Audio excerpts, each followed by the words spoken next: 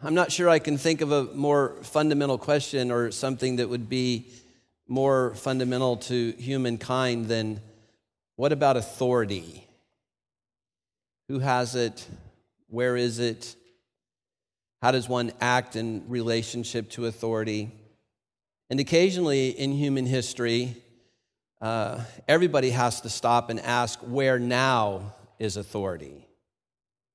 So for instance, if you think of the transition between what you might think of as pre-modern times, times when the church really had authority and truth and revelation was thought to be given from God to the church, and so the church held truth, and the church defined truth, and the church dispensed truth to everybody else.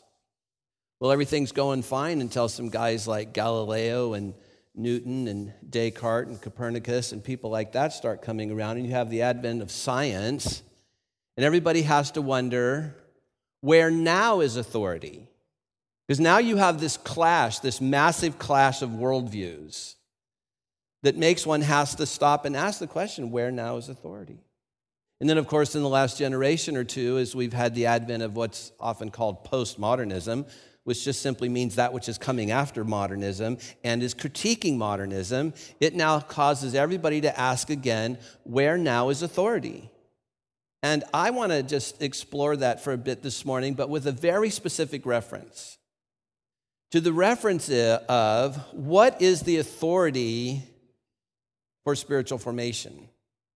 What is the role of the Bible? What is the role of Christian authority in spiritual formation, and how it works and has been working in our Lenten practices? Eugene Peterson says that the Christian scriptures are the primary text for Christian spirituality, and that Christian spirituality in its entirety is rooted in and shaped by Scripture. So that in a sense, spiritual formation is simply discovering and living into the vision we find in the story of Scripture. But let's just stop, and I want us to stop and think about this for a minute, and now I'm going to insert just a little twist, like a spice, a little twist of lemon. I want to insert here just a little twist of apologetics. Because I know that what goes on in our heads today is, can we really have confidence in the authority of Scripture? I mean, it's one thing for Peterson to just assert that, and probably most of us in this room would buy it, except for the places maybe where it challenges the most broken parts of us that we're not yet ready to let go of, and then we start maybe wondering about the real authority of Scripture. But let's also put just a twist of apologetics too, because certainly we're living in a time that's asking the question, where now is authority? And I can guarantee you, if you went out on the streets, you went down to Hollywood and Vine with the microphone and played word association and said authority, I can guarantee you, you're going to go a long time before anybody ever says back to you the Bible or the Holy Scriptures. So there's a bit of an apologetics twist in this. So when we say something like the authority of Scripture, I like the way Tom Wright puts it. He says the phrase the authority of Scripture can make Christian sense only if it's shorthand for the authority of the triune God. Somehow that triune God exercises his authority through Scripture. So I want to just quickly walk you through this bit of logic, because I think it's very important that you be able to hold this in your head and heart. First, all authority is God's authority. That's what the Scriptures teach. So whatever authority is, and whatever authority comes through the Bible, it's God's authority, because God, who spoke everything into existence, is the only true authority there is. So then we have to ask, well, what's the purpose and character of God's authority? And the purpose and character of God's authority shows up to be something like this: the loving, wise, creating, redeeming God. That's the nature of his authority. But now, and you're going to have to hang with me here for a second, how in the Bible, that is to say, hold your Bible in your hand, how in that Bible does God exercise his authority? And it turns out that he exercises his authority through human agents who are anointed and equipped by the Holy Spirit. That's how God sort of gets his authority across. But now we come to sort of the bottom line question: how does God exercise authority through the Bible? So there's a way that he exercises authority in the Bible, but how now through this, in 2012, when nobody believes anything, and most human beings don't have a clear sense of where now is authority, and they wouldn't typically look here because they think it's just full of dogma and old-fashioned rules that really don't make any sense for modern human societies. They might have made sense for ancient societies, but I'm not even sure about that. But they certainly don't have anything to say now. I mean, brain theory has sort of debunked everything that this might say about sexuality, and certainly what we know now about modern quantum physics sort of debunks things that are said in here. And so how in the world can God, now remember that little logic I walked you through, how can God, who is the source of all authority, express his authority through that Bible? And it turns out to be something very specific, very winsome, very loving, very generous, very hospitable, because it turns out that his authority is expressed through the Bible in inviting us to participate in its story. It's not the invitation of giving mental assent to a bunch of dogma. Now, I got to say, I ditched school all that I possibly could in junior high and high school. So I didn't even go to English class that much. And B, I have no natural bent towards literature. So I know almost nothing about Shakespeare, but I know enough to know this. And some of you who know a little bit more about Shakespeare can hang with me here. It works something like this. What if we discovered a 6-act Shakespearean play that no one had ever heard of before, no one had ever found, but these Shakespearean enthusiasts find it, and the first 4 acts are there, and the 6th act is there. So we know everything that's been happening, and we have this 1 act that tells us how it's all going to end, but the 5th act is missing. So we know something about the plot line, we know something about the characters who have come before us, we know something of what's going on, and we know exactly how it's going to end. In a renewed heaven and a renewed earth, with God's people working with him. And so the authority of Scripture is to say, and this is going to scare you a little bit, but good, improvise. Take your little life and immerse it in the Scripture, and get it filled with the Holy Spirit, and find your place in that 5th act. Improvise. Because there's nothing in there that says, Joe Smith from, Madison, Wisconsin, here's what I want you to do. You're not going to find it there. What you're going to find is its rhythms, its purposes, its routines, its plot lines. You're going to find out what the good guys did and the bad guys did and how they comported their lives with that or not. And then it calls out to us. The authority of the Bible is find a way to live in alignment with what's going on here. Now, it doesn't mean that the Bible doesn't make propositions. That is to say, state things that are really, compatible with the way things actually are. But you can't reduce the authority of the Bible to that, because that's not what it intends to do. That's why I walked you through that logic. If the authority of Scripture, that phrase means anything, it means because there's an authoritarian triune God, and he's up to something. And he's telling us that story in the Bible and inviting us to live into it. So we read the Bible to understand its plot line, so that, and this to me is right at the heart of spiritual formation, so that our roles come naturally and easily to mind. I mean, this just comes to my mind because I'm my sick mind, but you can't be Bernie Madoff and be a Christian. You can't.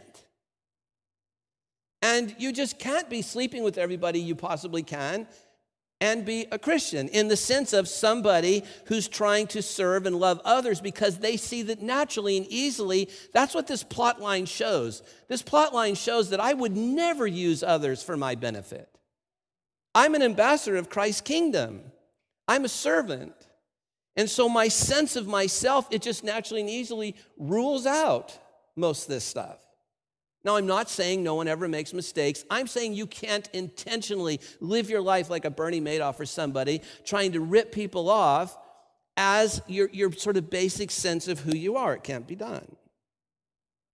And so if the Bible has this kind of authority, then it is by nature personal. And it's relational. This is what we see in Jeremiah. I'll put my law in their minds. I'll write it in their hearts. That's a very personal thing. It's relational. He said, they will know me, and I'll be their God, and they will be my people. The psalmist, wondering how this works and how one could bring their life into alignment with this story, says, how can a young person stay on the path of purity? And then answers, by living according to your word. And then gets at this very personal, relational thing by saying, I've hidden your word in my heart. Why? That I might not sin against you. That is to say, that I might not live outside of this story. Again, perfection's not in view here. I don't mean that we all don't occasionally sin. We've probably already sinned today, and it's only 10:30 or whatever. But that's not what I mean to say. What I'm talking about here is fundamental alignment. I've hidden the story of the Bible in my heart that I might not live outside of it, something like that. And so the psalmist says, teach me your decrees. I recount all your laws. I rejoice in following your statutes. I meditate on your precepts. I consider your ways. I delight in your decrees, and I will not neglect your word. See, what's happening here is this is not like a policeman to a driver saying 55 miles an hour. What's happening here in the psalmist's heart is not an obscure abstract law code to a law student. And its intention is not to simply dispel ignorance. What's happening here is a dynamic relationship. It's practical, ongoing guidance and transformation that answers the deepest longing of our hearts. What really matters? I can answer that question outside of an ongoing story that had divine intention, launched the story, has a divine telos, and it will hit that end. How are you going to answer the question, what really matters, apart from that story? And of course, I would say it can't be done, and then I would say look around at our society, at all the people who are trying to answer it in some other way than finding the authority of this relational storytelling God in the Bible. So what really matters? How do we know how to live? How do we know who and what to trust? How do we know how to love? And this is what, again, the psalmist is getting at. He's really saying something like, not I relate to what you're saying like a law student relates to a law book. No, he's saying something like, I delight in what you tell me about living. I ponder every morsel of wisdom from you. I attentively watch what you're doing here in this story. I relish it, and I won't forget a word of it. That's more what's going on. This is an enthusiastic person wanting to live in God's story. Well, in the gospel reading this morning, when we see Jesus is interacting with God's story, we see anguish on the one hand and promise on the other. We see revelation and we see threat. And the passage in Hebrews tells us this morning that Jesus learned trusting obedience by what he suffered. Jesus himself says he's troubled by the way this story is unfolding. So just want you to think about this. Jesus troubled, plus save me from this hour, plus Father, glorify your name. See those phrases in the gospel passage? Jesus is troubled, save me from this hour, Father, glorify your name. What you see there is the most precise revelation of spiritual formation that maybe we can find anywhere, because this is Jesus bending, forming himself to God's will and to God's story. Even when it's troubling, and precisely when it brings deep anguish, he's bending, he's forming himself to God's agenda. Well, this is, I want to suggest to you, this is the overflow of the richly interactive relationship that's suggested in our readings in Jeremiah and the Psalm. So yeah, Jesus is full of anguish, but he's also resolute and confident, knowing that God is writing this script and that even when things seem to be unraveling, he continued to place himself in the story. Here's his explanation for it. You might want to look at this in your gospel reading. Whoever loves his life will lose it, and whoever hates his life in this world will keep it for eternal life. Well, what Jesus is doing here is that he, in his typical brilliance, is setting in opposition God's story and the authority that's inherent in it with the story of the cosmos. The Greek word there for world is cosmos. And it means in this context the fallen realm. It means all that's estranged from and in opposition to God's purposes. It's kind of what the Apostle Paul means in his letters when he talks about principalities and powers. It's the structures and institutions that misshape us, that malform us as humans. If you don't think so, someday for the fun of it, I have students in my class here do this. I ask them to come to church here and ask what the liturgy of this church is saying. Then I ask them to go to South Coast Plaza, and I ask them, tell me what the story that's being told there is. What's the liturgy of that mall? What are they asking you to do? What are they asking you to become? How do you know when you're winning at the mall? Because there are things in the cosmos that misshape us. They malform us as human beings. And Jesus is saying anyone who wants to keep that kind of life is actually going to lose their life in the end, but anyone who's willing to let go of it, to challenge within us, and this is again at the heart of formation and at the heart of our Lenten season, to challenge the system that's driven by Satan, the ruler of the world, to challenge consumerism and racism and war and violence as a way to defeat the other. Well, what if the other wasn't something to be defeated, but something to be served? Even in your marriage. Not to mention war, or not to mention hostile takeovers in the corporate world, or people who cheat in education or the medical profession. What if somehow you were safe, and what if somehow you were secure in that sense, sort of stable and grounded in the authority of this story, such that we naturally worked against these things? See, Jesus is living in a different story. This is what he means when he says, my kingdom is not from this world, from this cosmos. My kingdom is not of this system. That's why it doesn't make sense politically.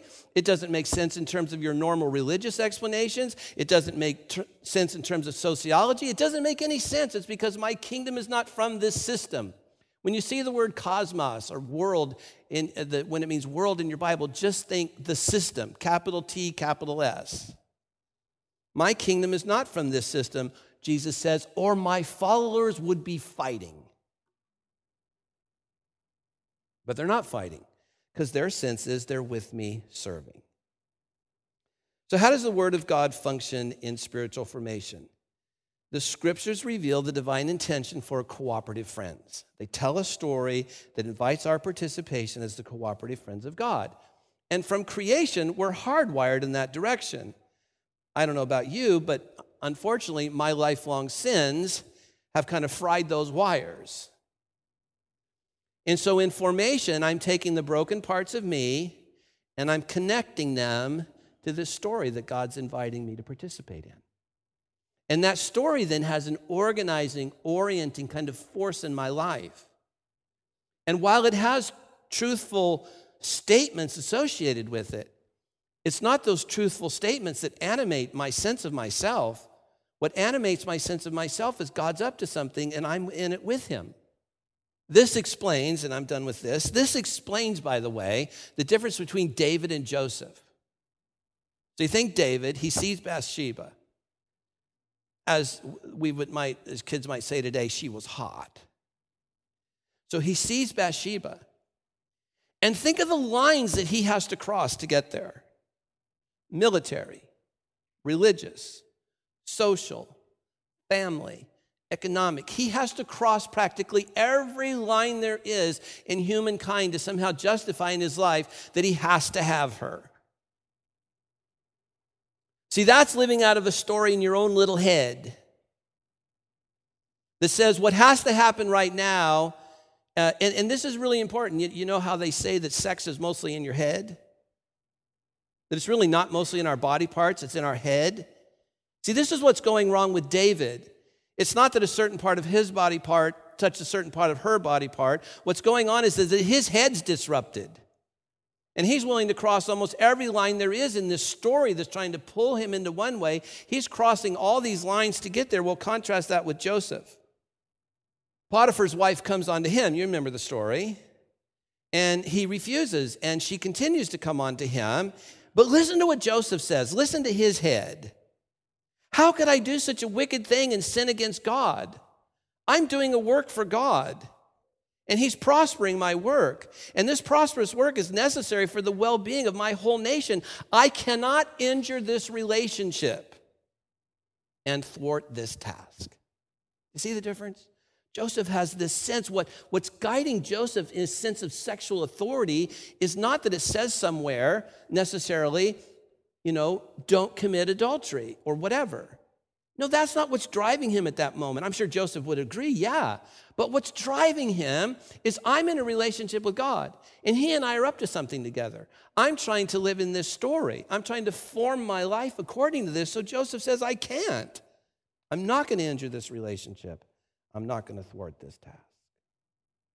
So what happens between us and the Bible in formation is that we're kind of like a moth drawn to this bright light, where something's calling me home to my original engineering, to my first created kind of wiring, and helping me take all those broken bits and rearrange them and fit them into this authoritative story.